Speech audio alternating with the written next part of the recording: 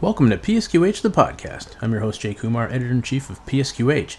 On this episode, I talked to Jeff Gartland, CEO of Relation, about using technological reminders to increase COVID-19 vaccination rates. And now, on to the interview. I'm talking to Jeff Gartland, CEO of Relation. How's it going, Jeff? Doing wonderful. How are you doing today? I am good. I was wondering, before we start talking about the new study looking at COVID vaccination rates and sort of how they can improve with reminders, I was wondering if you could tell me a little bit about yourself and your company. Sure, absolutely. Jeff Gartland, I'm the CEO of Relation. I joined about a year ago when we brought together Relation and an acquisition of a company called Radix Health. And we are solely focused in on ensuring that we simplify access for healthcare.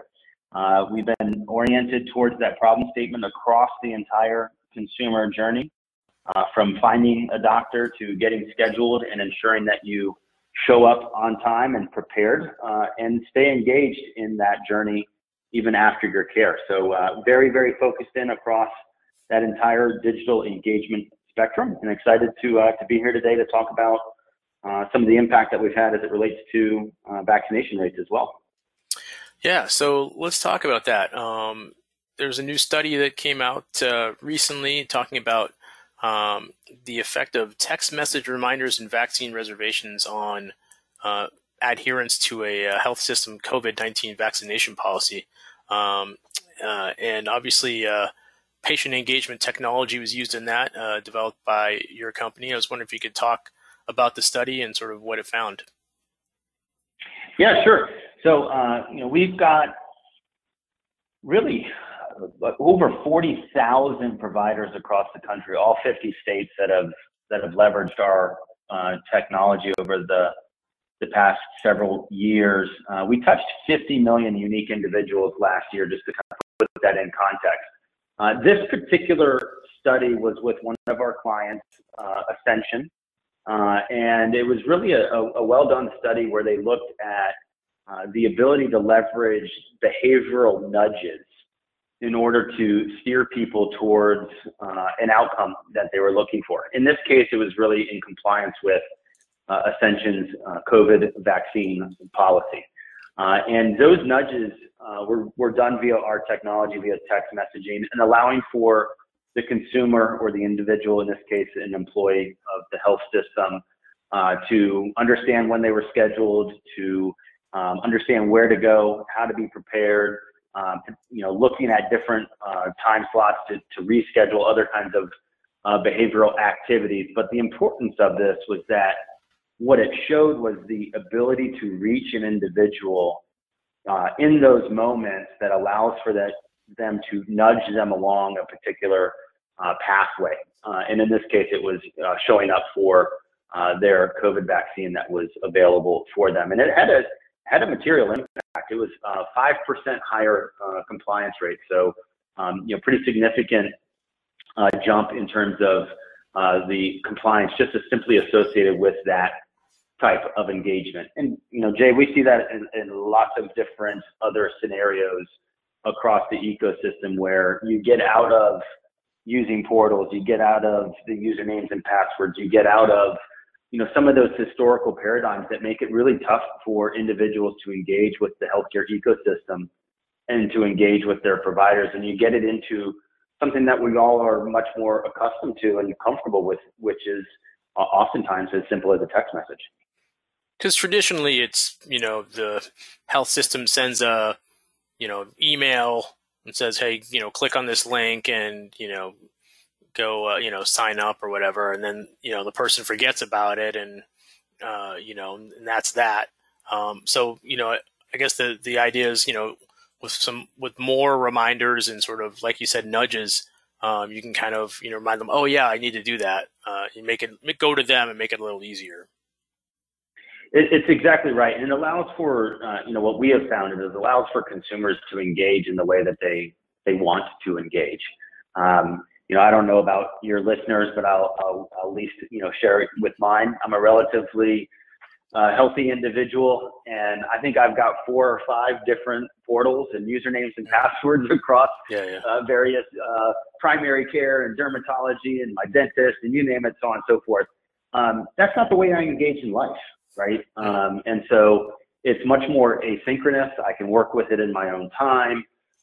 It becomes a lot easier for me to engage as a human rather than following some of those traditional processes. So it's much more akin to what you would have in other areas of our daily life.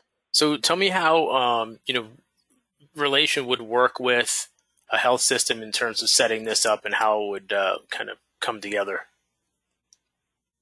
Yeah, well, when we work with health systems, at the end of the day, we really focus in on three big aspects for a health system. First is, how do you attract individuals to your providers, to your facilities? The second is, once you've got them relatively captured, how do you ensure that the individuals show up and they show up prepared? And then last but certainly not least is following that particular care. How do you keep them within your ecosystem for follow-up care and ensure that you're continuing to help that individual through navigating their journey across healthcare? And so we really think about it in those buckets. Health systems generally, will start in varying ways, but what we're finding more and more is there's a real opportunity and a real value for health systems to just make it easier for patients to engage and schedule in their own way and follow up and reschedule or move those appointments around in a much more self-service fashion. And so we have found health systems getting very great results and value from that ability to kind of journey around the appointment, before the appointment, during the appointment, following the appointment, leveraging things like these behavioral nudges that we talked about in this particular vaccine study to nudge those individuals through that journey. But at the end of the day, ensuring that they show up prepared, and then they really stay with you throughout the journey. And obviously, like you said, making it easy for patients, people don't want to necessarily have to, like you said, go into a portal and remember a password and kind of do all that stuff. You're helping, the health system kind of go right to them. And then how does it sort of happen where, they're able to kind of, make an appointment, change an appointment? How does that work? Yeah, well, it's a great question. So at the end of the day, it is really important to understand that the kind of sources of truth, which in those health systems, it's typically their EMR. Sometimes it's a CRM system that they may be leveraging as it relates to that. But we work with those sources of truth, those records of truth there. And we interact with them and synchronize with them in some sophisticated ways, leveraging APIs, leveraging modern data models like FHIR. And it allows for us to have a window into where those opportunities are to better optimize that calendar and to optimize those appointments and those schedules. And then we offer those up. We bring those out into these workflows via text message, via chat, via other modalities in a kind of omni-channel experience. And then when we engage with the consumer or the patient, we ensure that we then write that back directly into that source of truth. So it doesn't replace their EMR. It doesn't, replicate their EMR in that way. It really augments it and allows for it to extend out into a much more patient-friendly and highly engaging experience. So do you work with the system to say, all right, this is how many nudges, this is how many texts, this is how many, other kind of reminders that we'll send out? That's a great question, Jay, and it is the real crux of getting the biggest impact out of these tools and capabilities is that kind of change management, that thought leadership that goes into how you actually execute on this. So that can get down to what kind of language you use, how often do you send those messages, what kind of options do you provide, In what cadence do you approach those? In what modalities? Which populations would prefer to get that Right. via text only versus which ones do you want both email and text and maybe a follow-up phone call as well? All of those kinds of things become configurations that we spend time with our clients really optimizing for their situation, whether it's by specialty, by region, by location, by population types. Lots of opportunities to really optimize and configure those scenarios to the targeted population. And that extends beyond just even the communications when you get into the details around scheduling rules, provider preferences. How does that particular specialty manage those versus, let's say, primary care versus urgent care? Those all become very detailed configurations, and it's a lot of work that we do with our clients to make sure that we are optimizing that, not only to do it as part of our implementation, but really continuing to drive that value as they evolve and mature in becoming a really digital first organization. So how do you approach this when you're dealing with older patients, folks who are less tech savvy, or, maybe folks who don't have, a lot of, access to the internet, may not have a smartphone? How does that all work? Yeah, it's an interesting question.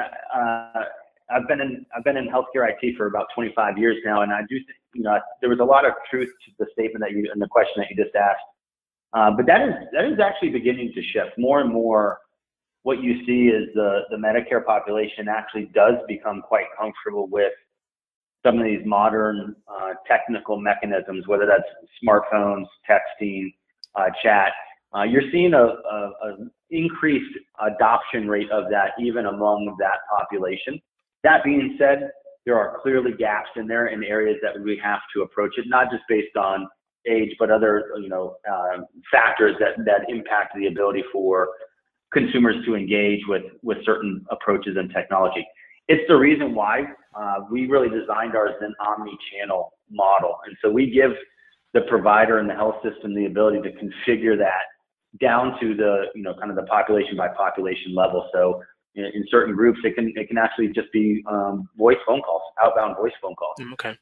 In other groups, you can do it 100% all via just only text messaging, or like I said before, some combination of those different modalities. So we really put the power in the hands of the provider to work with that, and then we provide the insights and the analytics that help providers understand what level of engagement you're getting or not getting, and beginning to optimize that approach over time.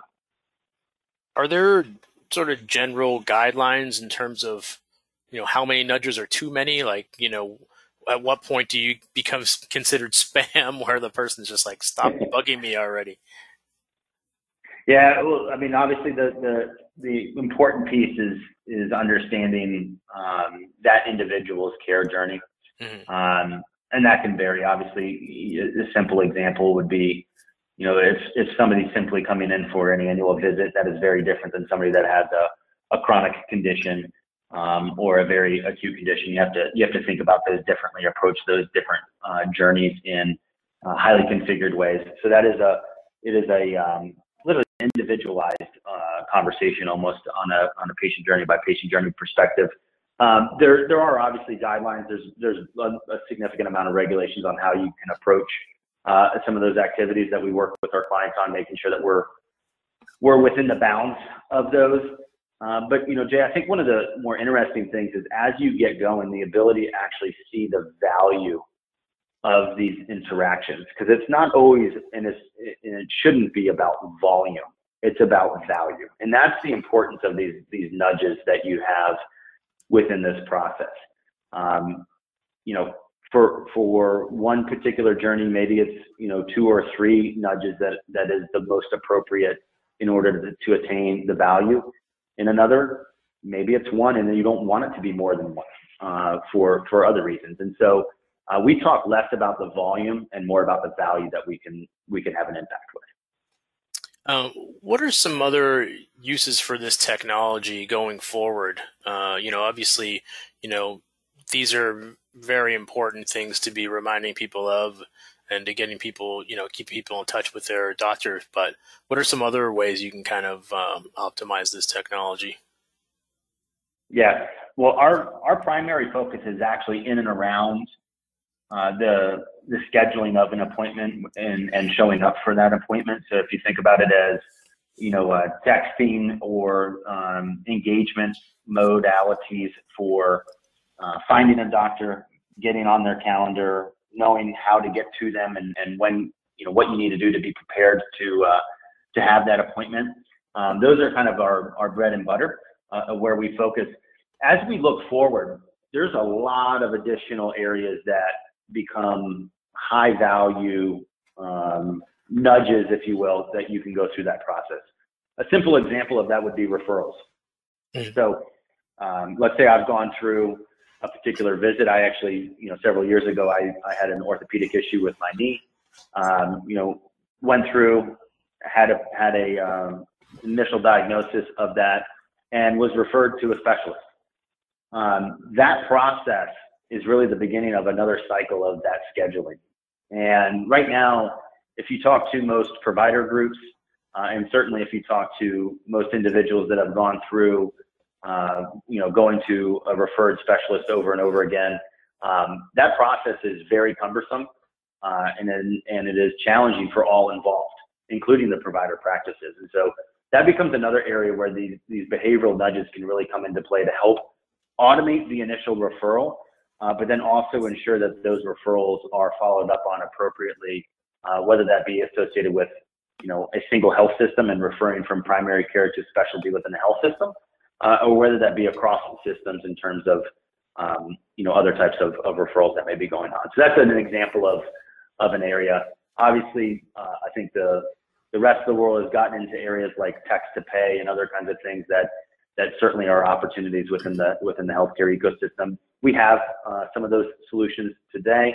I think you can continue to advance those with these behavioral nudges around, following up on balances that are due, or ensuring that you've got the appropriate authorization before you get a particular procedure scheduled as well. So there's lots of opportunities in there, but those are just a few examples. And the key, of course, is patient engagement. How have you seen, in the sort of, the situations that you've already set up, how have you seen patients become more engaged, through this technology? Yeah, it's a great call out again. Patient engagement, I view it really as this enormous thread through the entire journey. So it is really critical from the moment I decide that I need care, or that I'm on Google looking for a physician or a health system, all the way through, all of the follow-ups and other activities that go on. So it is a really, really important thread throughout. One of the things that we have seen is the ability to really maintain context to an individual's journey throughout that, and really not think about them as individual transactions in any one given step, but really think about it as a holistic journey. And that's one of the areas that we can really, help with our providers around optimizing the number of those behavioral nudges, when to contact people, how to contact them, which modality works best in which instance. Those are things that are really, really critical, and having that end-to-end context of the journey becomes helpful in doing that. So we, when we are texting or communicating with a patient as part of them scheduling up front, if we're having communication or texting with them as part of a balance due in payment, if we're doing it as it relates to a referral, all of those are really in a singular timeline for us around that human that's on the other side of the mobile phone. So the engagement allows for us to really be thoughtful in each of those steps and not treat them as transactions or transactional activities, but really thinking about them as a journey. And does it make things easier for the patient who has, like you mentioned earlier, maybe like 2 or 3 specialists plus the primary care plus other things to keep track of, and instead of getting communications from 4 different numbers or emails, it's all coming from one place. Does that make things kind of a little easier for the patient to understand and to keep track of? Well, we really empower the providers, Jay, on that. So it's, when we work with our providers, it's not coming from Relations. Right. I understand. Relation is really the technology behind it. Yeah. So, yes, but it does come from the system. So in the case, as the example in this COVID vaccine study with Ascension, it would be coming from the Ascension facility, and obviously that would allow for the consumer to have that contact in their phone, stored. Can communicate back and forth with them, and it really does provide an overarching brand to that process, which we find a lot of health systems actually are really, really keen on driving, particularly in this post-pandemic world, is ensuring that they are pushing their brand forward into that digital first model, that virtualized care model, and not having it be fragmented, but really be something that is, part of what they're doing within their communities that they serve. Well, Jeff, I want to thank you so much for joining me today. This has been great. Thank you, Jay. I really appreciate it, and obviously look forward to continuing to have an important impact in the communities that we serve, the providers that we support.